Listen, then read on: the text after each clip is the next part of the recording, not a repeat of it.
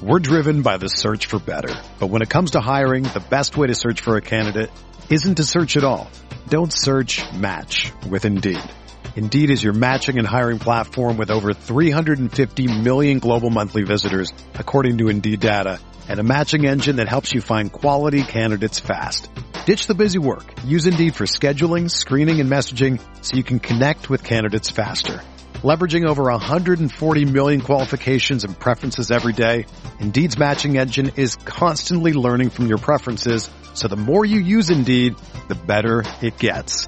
Join more than 3.5 million businesses worldwide that use Indeed to hire great talent fast. And listeners of this show will get a $75 sponsored job credit to get your jobs more visibility at Indeed.com/Blue Wire. Just go to Indeed.com/Blue Wire right now and support our show by saying that you heard about Indeed on this podcast. That's Indeed.com/Blue Wire. Terms and conditions apply. Need to hire? You need Indeed.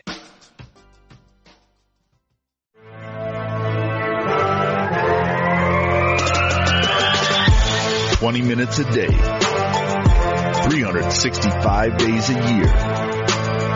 This is the Pack-A-Day Podcast.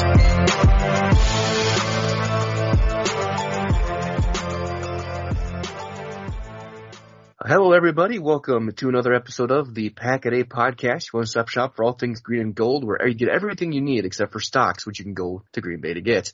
My name is Mike Lund, alongside Gage Bridgford, as we preview the Packers and the Vikings for the first time this season. The two rivals are going head-to-head this time in Minnesota, a noon Central kickoff, as a chance to really extend the lead and a chance to maybe even create a potential clinching scenario next week if the Packers can get a win here. So, Gage, how are you feeling for this one? You know, if you listen to the podcast of big media and bigger names around the industry, they're going to say that it's going to be a close game. Obviously, the Vikings, for those that don't know, are the only team in the NFL to lead by at least 7 in every single one of their games this season. No other team has done that. Obviously, we know Green Bay consistently plays close scoring and close games. That's just what they like to do. They've always done it that way this year. I don't have any issue with Green Bay in this matchup. I think that the fact that it's so close in the pick'em line for those that are gamblers, I don't know why it's as close as it is.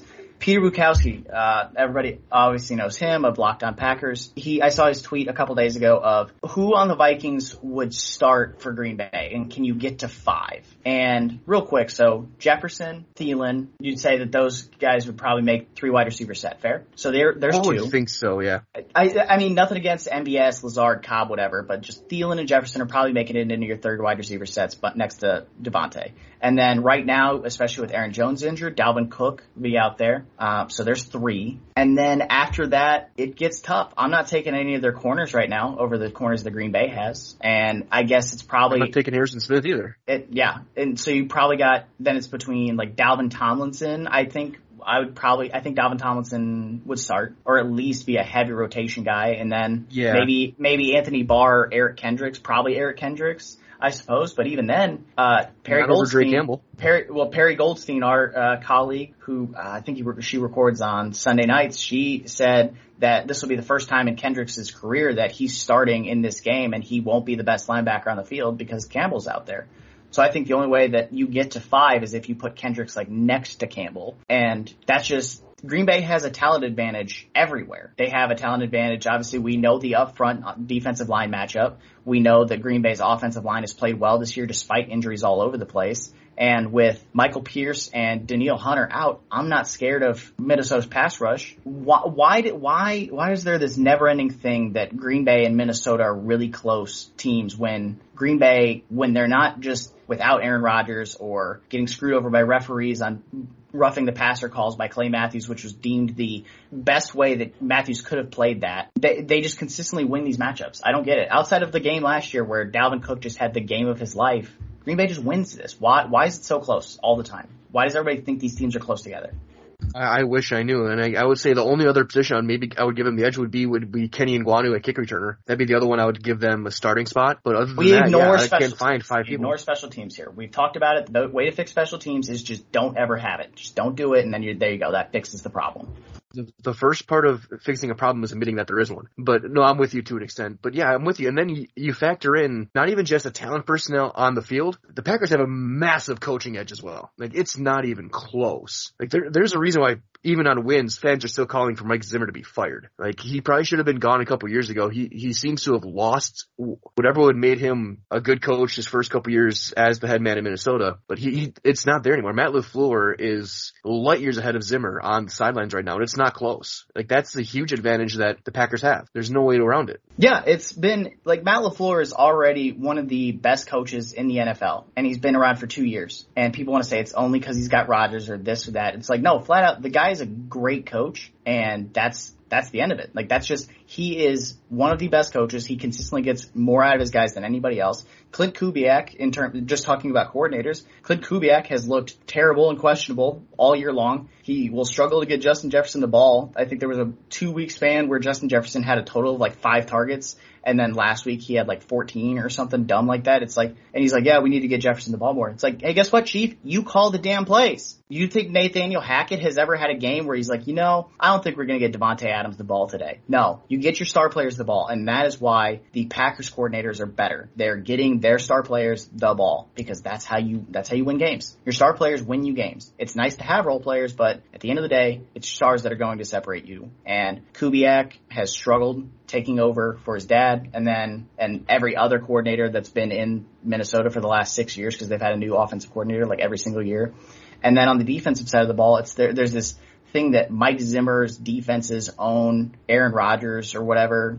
Aaron Rodgers hung 43 on you last year in your building. So yeah, go ahead and remind me again why Minnesota's defenses own Aaron Rodgers. Yeah, that's the thing. Yeah, I mean, yes, he may have owned a little bit when he was as a coordinator. It's different when you're a head coach. And I'm with you. I don't understand why everyone thinks that these teams are so close. Yes, Minnesota's lost a lot of close games. Yes, they've had some weird events that have changed their record. They're also 4-5. You find ways to win those games. Green Bay's 8-2 for a reason. And I look at this one, and especially when you look at the Packers offense against the Minnesota defense, without Pierce to plug up the middle, their big free agent signing a couple years ago, without Hunter, they brought back Everson Griffin. He's now their number 1 pass rusher. Like that's not a good sign for Minnesota if the guy, your number 1 pass rusher is a guy who you cut last year, let him go to Dallas, and then you brought him back, and he's now your guy. That's an issue. And this could be a game where Green Bay's offense gets back on sync. Yeah, like I said, this Green Bay offense is playing really well all year long. They really know how to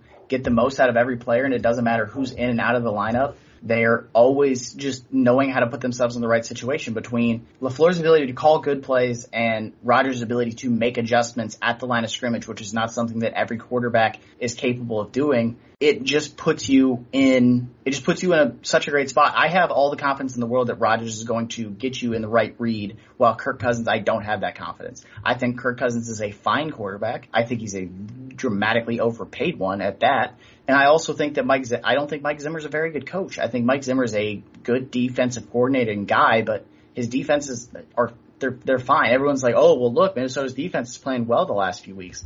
It's not like they're not shutting teams out or anything. I'm pretty sure they gave up like 24 to the Chargers. They gave up 34 to Baltimore a couple weeks ago, and that was in Baltimore. They gave up like 34 to the Cardinals earlier this year. They're not a great defense. Their corner play is not good. Bashaud Breeland, obviously questionable for this matchup. We'll know probably when this podcast goes up this morning whether or not he's going to play.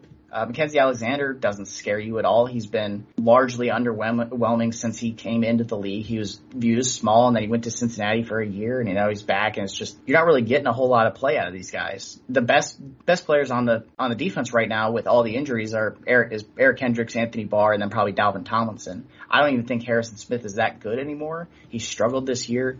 He, in my opinion, probably should have been suspended for trying to choke out a player 2 weeks ago, but I mean, the NFL just lets people do whatever the hell they want, so what do I know? I think Green Bay, and I don't want it to sound like week 1, obviously we all look stupid for the Saints call, because we all said, oh, Green Bay's just going to steamroll them, and then they got steamrolled. This doesn't seem like one of those games, because Rodgers, especially in those divisional games, really locks in, and everybody really understands the importance, and Green Bay leads by 3.5 games right now. in the division. Minnesota is the only team that can even come close to them because Chicago's going to play themselves out of it. Obviously, Khalil Mack's now out for the year with a toe injury, I believe it was, or a foot injury. Minnesota's the only team that can come close to them. If Green Bay wins this game, you're now up, 5.5 games effectively based on due to the tiebreaker. It's just, it can be game over. Rodgers can drive the nail into the Vikings' coffin in terms of the division, and it's not even December. Yeah, there's a conceivable chance that winning this week, that there is a roundabout where they could clinch by Thanksgiving or the weekend after Thanksgiving. Because if you go up 4.5, essentially 5 with the win, get up to 6 after 11 games, there you go. Like there are ways that they could. You're right. This is essentially do or die for Minnesota if they want to have a chance at that division. But you look at the numbers, like you talked about the teams that gave up. They gave up 27 to Cincinnati, 34 to Arizona.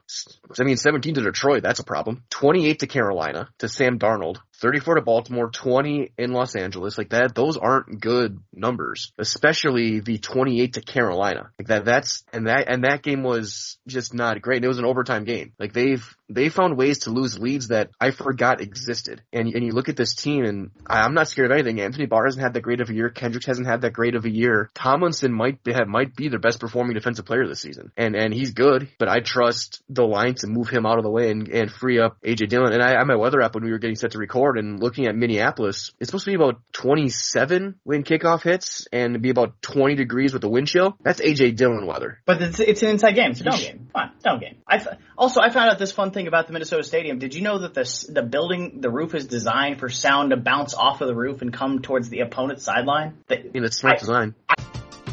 We're driven by the search for better. But when it comes to hiring, the best way to search for a candidate isn't to search at all. Don't search, match with Indeed. Indeed is your matching and hiring platform with over 350 million global monthly visitors, according to Indeed data, and a matching engine that helps you find quality candidates fast. Ditch the busy work. Use Indeed for scheduling, screening, and messaging so you can connect with candidates faster.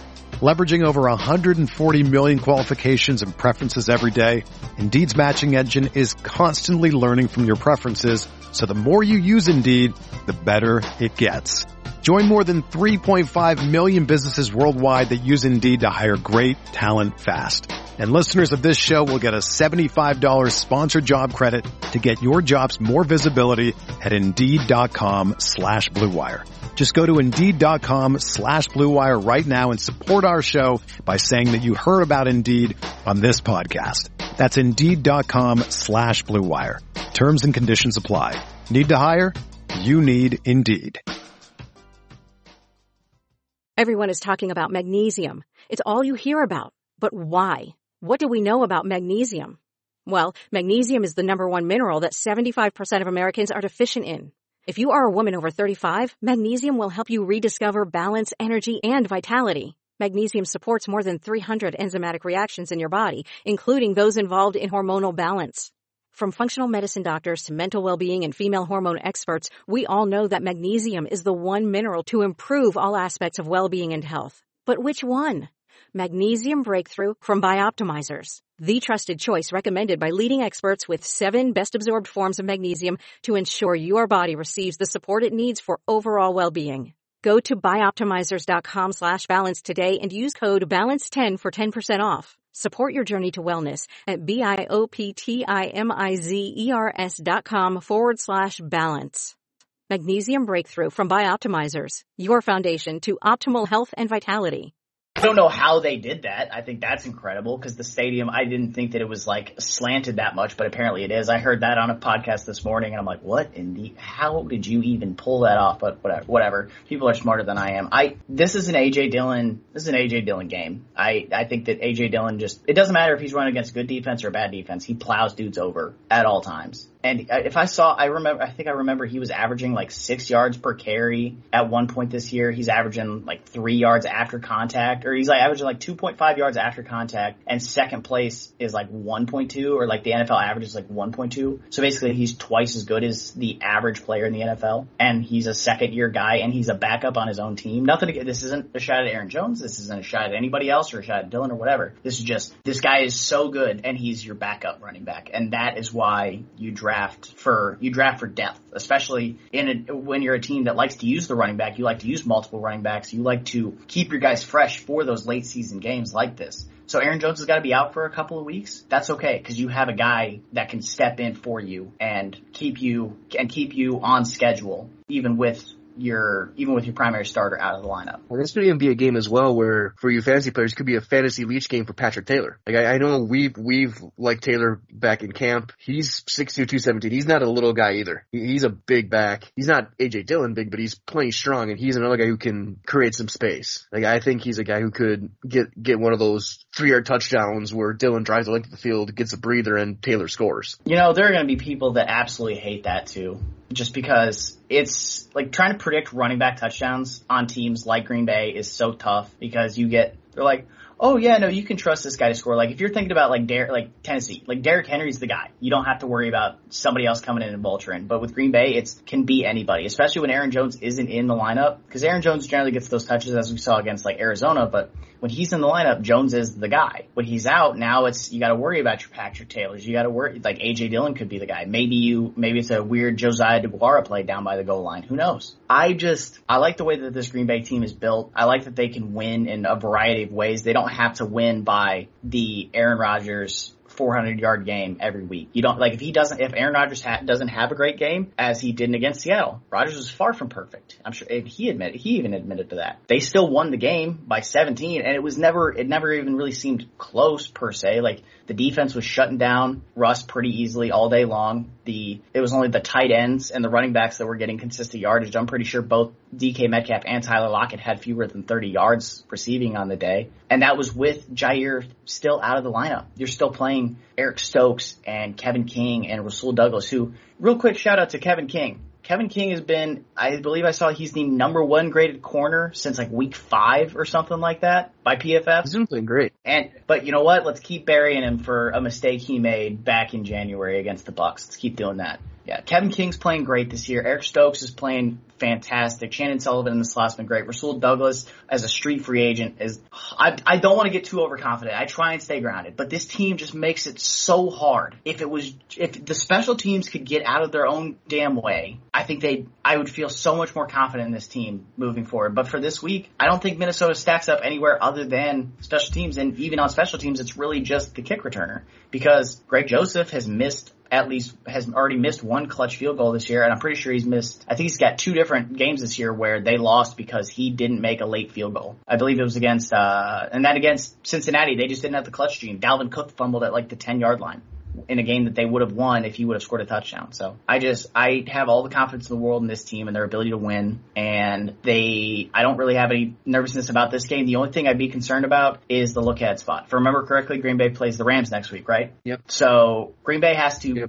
focus on, they need to focus on going 1-0 this week. That's what they need. The focus needs to be going 1-0. They need to not look ahead to the Rams game. Rams are a good team, but you got to tackle the team in front of you. Don't overlook Minnesota, because they do have enough offensive talent to break a big play here or there, and that can be the difference in a game. So just play your game, keep playing the way you've been playing all year long, and you can win this game. And even if it's a close score, it won't necessarily be a truly close game, like the classic, the game finished 24-17, but it was really 24-10, and that just was a late score that made it seem like it was a lot closer than it was. So I think that's kind of what I'm thinking here for this Green Bay game.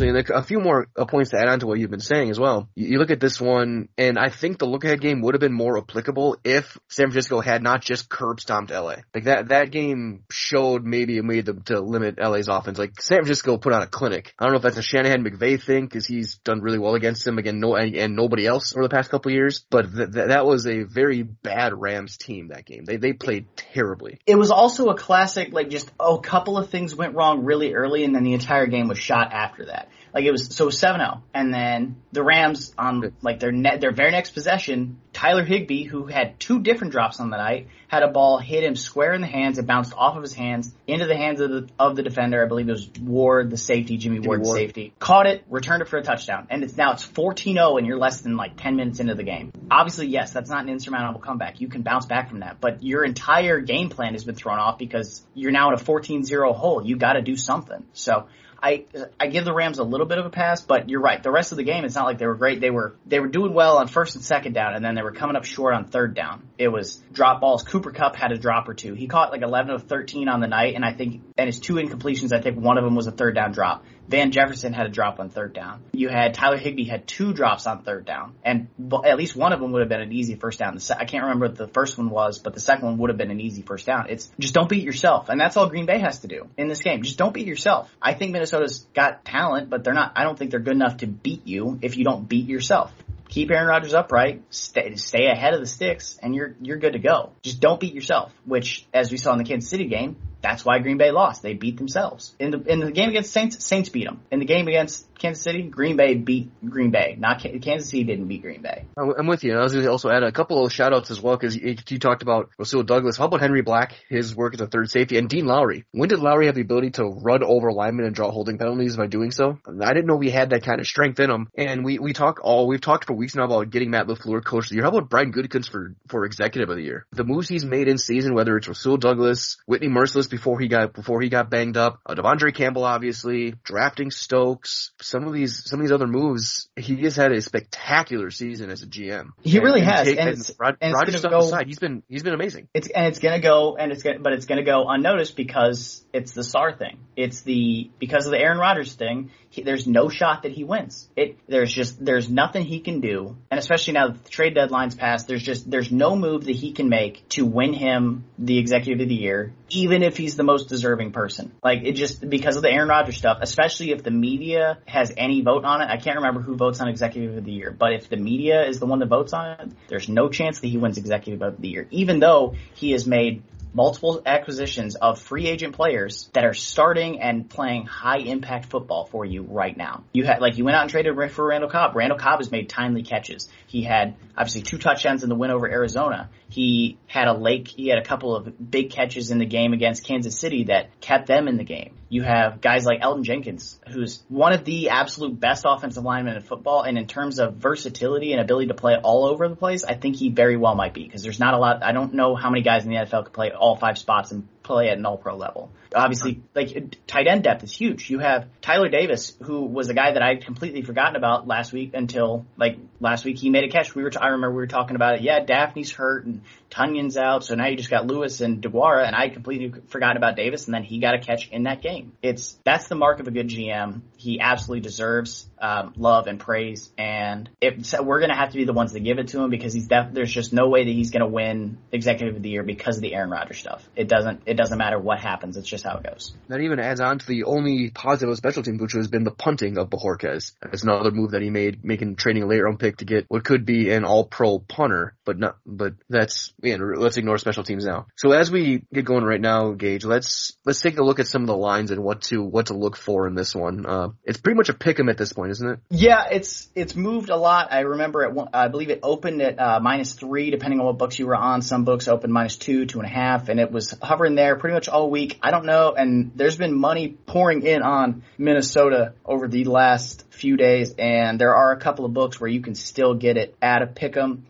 You can find it there, and if you can find it at a pick'em, which I did right before we started this podcast when I was looking at these lines, I bet it at a pick'em because I think Green Bay is going to win the game. And if you're telling me that I can bet Green Bay to win the game and get the exact same odds as if I was betting them to cover, because there are certain books where it's still hovering at -1. -1 is what it looks like the consensus is at most places, but for the most part, it's moved towards Minnesota. Now it's just kind of staying right there. I think the books really don't want to give the money might pour in on Minnesota, but they don't want to move Green Bay to being an underdog because they know that they will get hit hard as soon as that happens. If any book moves Green Bay to being an underdog and you see it, bet it as fast as you can, because they won't be underdogs for very long. And also, for what it's worth, road teams are winning this year. Road teams have been winning and covering more than home teams have, and that's across the board. I saw a statistic the other day that road teams of less than 6.5 or fewer points are 55-18 or something, or it was 42-18-1, I think, this season so road underdogs, and home teams just aren't doing as well. And Green Bay does well in Minnesota, so I'm not concerned here. The over under is set at 47. It opened at 50.5, and it got bet down really really hard. So now it's dropped a full 3 points. I'm not super comfortable taking that, but if I was betting the spread here, I'd have no problem taking Green Bay as a less than 3 point road favorite, I'll take that all day long. I'm going the over. I think Green Bay wins. I'm going 31-20. I think Minnesota will get a couple points. Jefferson will get his thing. Thielen will just be a pain, and because that's just what he does against Green Bay. He finds those random moments to make big plays. But I don't see Minnesota's defense stopping A.J. Dillon or Devontae or even like Mercedes Lewis. Like I don't see a way they stop Green Bay's offense unless penalties come through and injuries. Like I just can't see it. Zimmer hasn't made enough adjustments over the last couple of years. The Packers, like I said, they play well in Minnesota. They won the last 2 in Minnesota comfortably. And I think they easily put up 30 here and get the offense back on track. And the defense may take a slight hit for maybe some of the total numbers, but they'll play well enough. They'll get to Cousins because the Minnesota offensive line also isn't much to write home about either. And I think they win by 11. And so yeah, this -1 or even a pick'em is just bizarre to me. I can't see any way where you can say Green Bay is only a single point better than Minnesota when they're 4 games up in the standings and they have consistently come up fairly clutch for a lot of these games. So I think that the argument there for the clutch factor would be that, clutch runs out or you can't win all the close games. Well, guess what? The Chargers have found a way to always lose close games, so a team can definitely find a way to always win close games. Looking through the DVOA stats really quick, because I've heard a couple of different books say, Minnesota's been really good against the run this year. And I'm looking through it. No, they're 6th against the pass by DVOA, and they're 28th against the run. Green Bay's 24th against the run. So, I mean, like, I don't know what metrics everybody else is using to say that Minnesota's been good against the run, but no, they have not. They're 28th. That's not good for those at home. There's only 32 teams in the league. So if you're 28th, that means you are pretty much you're just above last. 31 if you don't count Detroit. Detroit's not even last. They're 29th. Their last is the Chargers, and then 31st is the Jets. They are the only 2 teams where if teams run on them, it is a positive play. It is a positive impact, like EPA play. But so I heard. So you said you took the over 31-20. I can't take the over with this Green Bay team and this Minnesota team because Green Bay wants to run the ball. They can throw the ball. They just don't want to because they can run. They have no problem doing that. And Minnesota, they are the worst version of Tennessee. They want to win by running the ball, and they will run the ball even when they're trailing, even though it would make a lot more sense to throw it considering you do have Justin Jefferson and Adam Thielen, who Thielen's not as young as he used to be, but he's still a talented player. Jefferson is one of the best young wide receivers in the NFL. Throw them the ball more. But if you don't want to, that's okay. That makes Green Bay's life a lot easier because if they have less touches, that means they have less to worry about outside. And I'm confident still in the Green Bay secondary. I think that this is another. I'm hoping we get a lot of Eric Stokes on Justin Jefferson. I don't know if we'll get that, but I would really love to see that matchup because that is a matchup where I think that's 2 talented young players that I would really love to watch. Like we saw Stokes last week against Tyler Lockett. Stokes was a blanket all game long, and he was all over him all game, and he was doing it without fouling, which was huge. Even the play where he got called for the holding pass interference thing, I think Lockett sold it a little bit. I think it was a little bit of a flag, but I think it was a pretty soft one at that. I gotta go with the under. I can't trust Green Bay to go over because they're not throwing enough, especially when they're leading, and I expect them to be leading in this game. So that's kind of where I'm going to come in on this one. I'm going to go Green Bay 24, Minnesota 17. I think Green Bay gets a field goal. And I know I've called this prediction a lot this year, but guess what? It's a very common one. So I think Green Bay gives up a couple of touchdowns here. Especially, and another injury we didn't really talk about was Rashawn Gary. I don't know. We obviously, as of recording this, we don't know if he's going to be playing this week.